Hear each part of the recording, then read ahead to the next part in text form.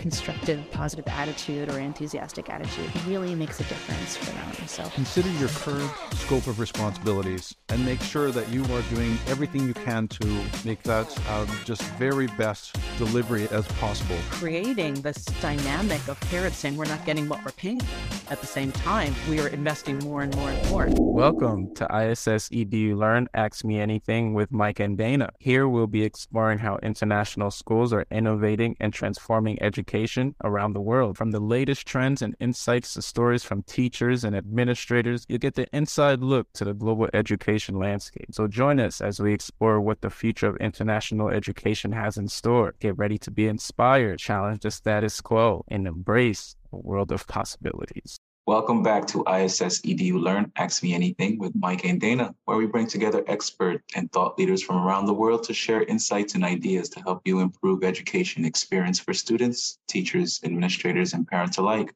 I am Mike P., your favorite educator interviewer, and I'm with Dr. Dana Specker-Watts, the Director of Learning, Research, and Outreach at ISS. Dana, how are you? I'm doing great. How about you, Mike? I'm going the same way you are, Dana, per usual. And before we get started today, just a few housekeeping items. Don't forget to hit the like and subscribe and leave us a review. We can be found on Apple Podcasts, Google Podcasts, Amazon Music, iHeartRadio, Stitcher, and Spotify.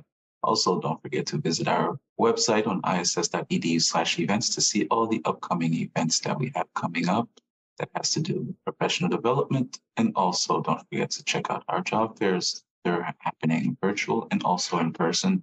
And here on our latest episode, we are honored to be here with Daniel Wickner, the founder of Identity-Centered Learning, ICL, a platform dedicated to empowering learners to explore and embrace their identities while gaining respect for identities of others. Daniel is a leading expert in the field of identity inclusion and has worked with educational institutions worldwide to create environments that foster healthy identity development.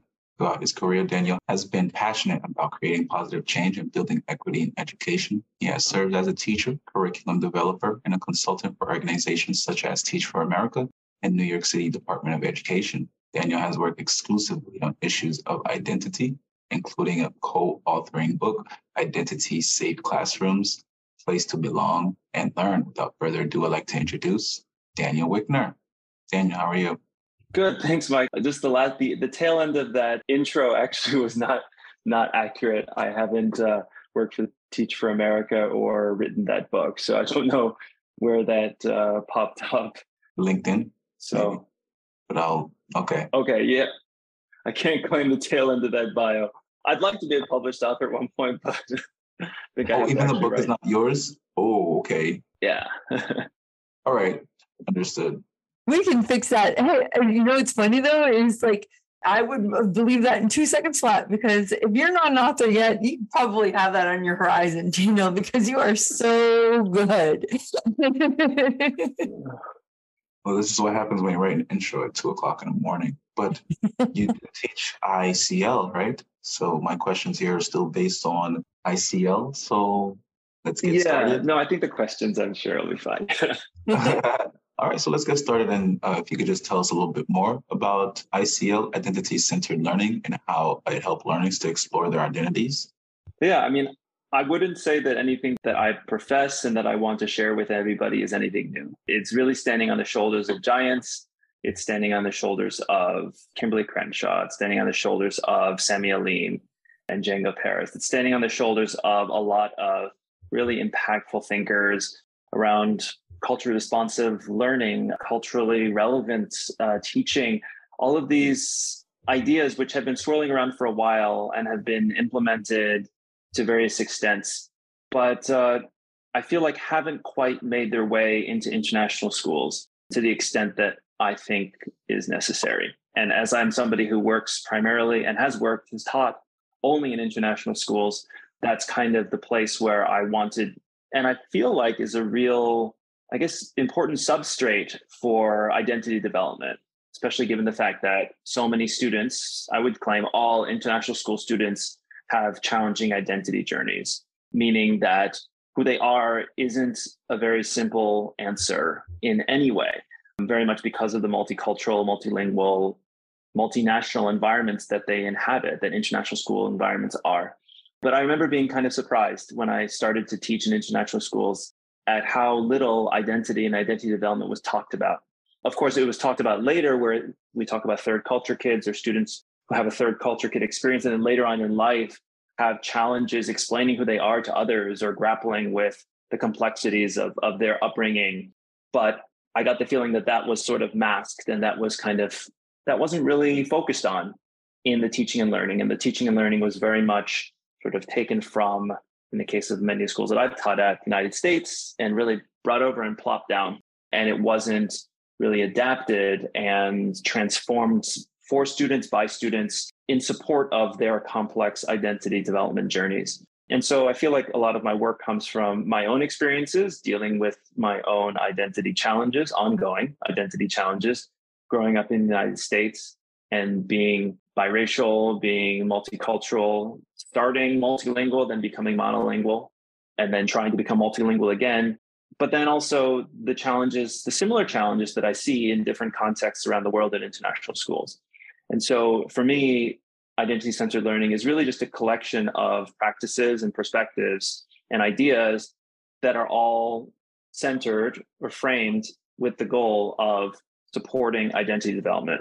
So anything that empowers a child or student or person to take control of understanding, establishing, and disclosing and sharing their own identity, whatever it might be, whatever part of it might be, I would consider a part of identity-centered learning. I don't lay claim to those practices, but I support those practices.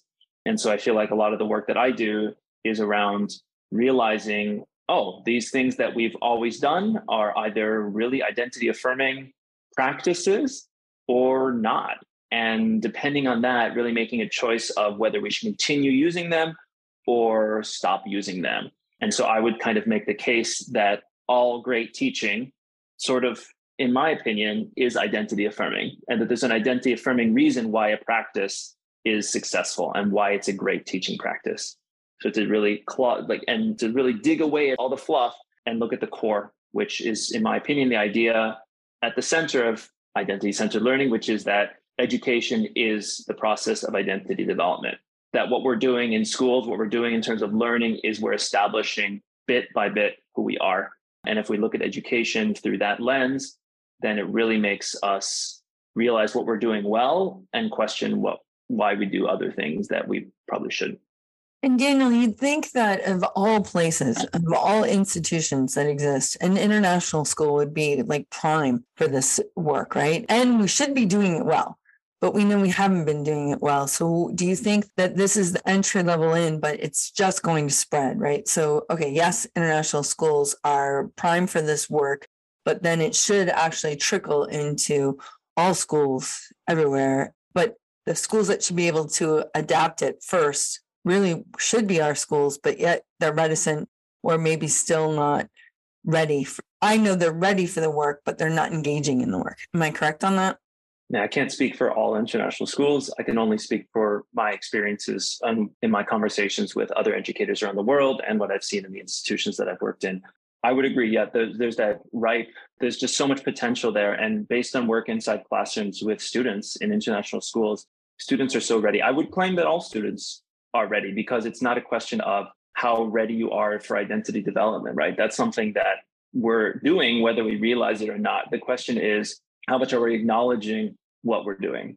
So in my opinion, education is identity development, but there's identity development happening all the time. It's just not always healthy if we're not aware of it and we're not supporting it. And so I would say that there's a lot of practices that are, I guess, sort of traditional education practices, many of which are not really healthy for identity development, whether it's, developing a sense of competency, a sense of ownership over what we're learning. Even something as simple as during math class, feeling like a mathematician, feeling like somebody who can do this, somebody who is, instead of just doing math, somebody who is a mathematician. And I think that there's a lot of practices that have sort of made their way into schools that I think are very helpful. One major shift that, the Reading and Writing Project from Teachers College did was really moving from we're doing reading and we're doing writing to we are readers, we are writers. This idea of identity language, that we are becoming something and giving students a way to inhabit that identity and giving them an entry point to being, I am a writer, I am an author, and this is how I'm going to be an author, as opposed to I do writing during this time of the day, inhabiting that role. So I feel like it's something that I wouldn't say it's exclusive to schools in some place or another place. I would say that given the expectations that I had when I first discovered the existence of international schools, being somebody who is international, but didn't know about international schools, and the potential that I just saw when I first realized that this thing exists, and just the jealousy that I felt being of students who get to grow up in an environment surrounded by so many people who are from many different places and where diversity, at least on the surface, seems to be celebrated. I think really hoping for more, hoping that that diversity is more than just, celebrated on the surface, that it's really, really examined, and that it's really, I guess, it's really developed. That diversity, you can look at diversity on the surface, but if you don't dig deeper in terms of what makes us really different and similar to each other on a very, very deep level, then I feel like it's a missed opportunity. Daniel, how many identities do you think is out there? So I guess in my presentation, I shared this diagram, the dimensions of identity. So it's just the idea being that for every identity aspect, every single way that we can finish the sentence, I am or I identify as, that is an aspect of who we are. So it's not, up to me to necessarily decide what's an identity, what's not. But at the same time, I do believe that every single identity has multiple, dimensions to it, that every aspect of who we are also has a journey. Every journey that we have also has a bunch of perspectives on that journey. So I would say infinite. Okay, it was such an infinite. I just was looking for a number, and I want to ask the next question, which would be then, with such an infinite number of identities, how do you ensure that all backgrounds are fully included and represented in the learning process?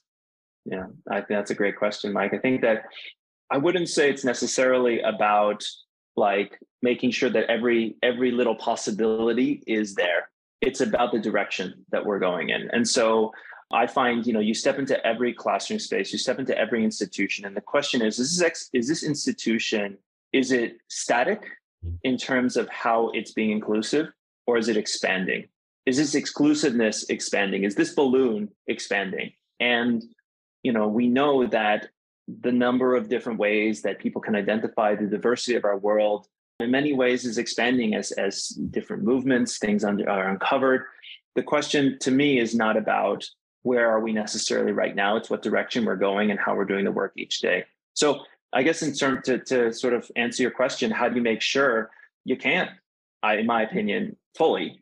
The only solution is to constantly be questioning and re-questioning what we do and how we are creating every single aspect of a learning experience and environment for students so that every single day is more inclusive than the last. And I think that's, obviously we can go faster, we can go slower, but I would say the direction is really important. I think once people feel like they've just been inclusive enough, then I feel like we've lost.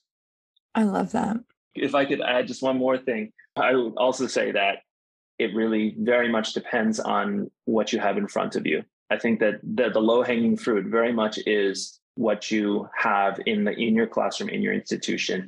It should reflect the students that you have, but it shouldn't stop there. I think that there's a lot of institutions that can do a lot better job of being more inclusive, understanding, and providing empowerment for identity development of the students that are right in front of them. But obviously, you want to provide inclusiveness for students and identities that, at least on the surface, don't yet exist in your institution. That's super excellent thoughts, and definitely things that kind of segue into a question that I was considering when you were talking about like examining diversity, kind of digging deeper into just, like you said, the low-hanging fruit in your classroom, what's in front of you. How would you suggest holding these conversations around what people might consider sensitive topics like race, gender, sexuality in the classroom and in the institution overall? As an educational professional, you likely understand the positive and crucial role inclusion has on classroom culture. And you might be on the lookout for a community of like-minded educators. Senya International is that community. Senya is a nonprofit organization that advocates for individuals with disabilities and promotes inclusive educational practices across the globe. With a network of educators, families, students, and professionals, Senya offers connection, professional learning, and support for educators like you.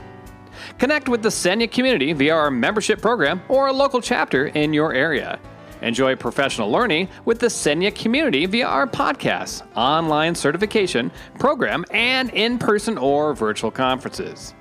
Support Senya through our sponsorships, awards, and scholarship program. So, what are you waiting for? For more information, head to our website, senyainternational.org. That's SENIA international.org. And together, we continue to make a difference and fulfill our vision of living in an inclusive world. Yeah, and I think that that's the major barrier for a lot of people. And I think that very often we as educators stand in the way of students who are ready for these conversations. And in general, I wouldn't say that me as an educator that I'm responsible for driving the conversations. I feel like what I look to use my power to do is to create an environment where, so this kind of gets into those 4 aspects of identity-centered learning, one of which being how we create environments. And the environment being, what does this space look like? How do we actually do what we do on a daily basis? How is identity language just part of in the air? How is identity just sort of talked about? How is it respected on a daily, minutely basis in how we talk to each other, not necessarily about identity? I feel like there's kind of this idea that in order to address topics around identity, we have to say, okay, kids, we're going to sit down and we're going to talk about identity today. We're going to talk about race today. And to me, that's not how these conversations come about. They don't come about that way in reality. I don't think that that's a really helpful way to bring them about. Rather, I think it's better to have environments that are set up, prepared for those sparks to happen. And when those sparks come up, then everybody's ready to have a meaningful conversation around that, where there's certain foundational ideas about respect that are built into the classroom environment, that there's a lot of background knowledge that's been built up through a lot of the projects and a lot of the reading that we've done, examples where we can bring that to the fore when we do talk about things that could be seen as sensitive.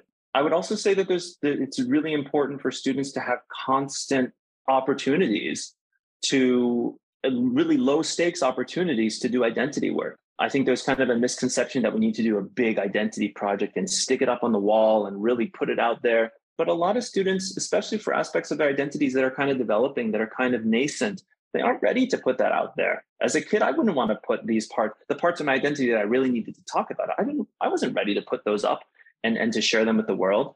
But maybe I was ready to do a little something with it, in my own space, in my own time, on my own timeline. And so thinking about how can we talk about identity in a really low stakes, really sort of casual way and just have it be there in the room with us all the time. I use identity webs, something I learned from Sarah Ahmed, who's the author of Be the Change. Just something that you have in the room that you're constantly adding to. Oh, stick that in your identity web. Oh, you don't want to? Okay, fine. Or share your identity web, learn something from someone else that you might want to add to your web. And then we can use that web for creating math story problems. Use your web for writing ideas. Use your web for your next social studies project or not.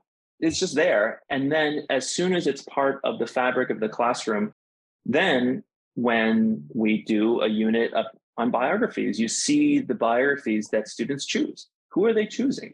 What's important to them? Oh, they're choosing Rosa Parks. They're choosing Nelson Mandela. And then they start to talk about these things, but they have all of that foundational ideas around identity. And so they can relate, even though these figures are very far away from their reality, that they can bring it into their reality and have meaningful conversations. So I get the feeling that sometimes it can seem really daunting because we build it up to be this really daunting task.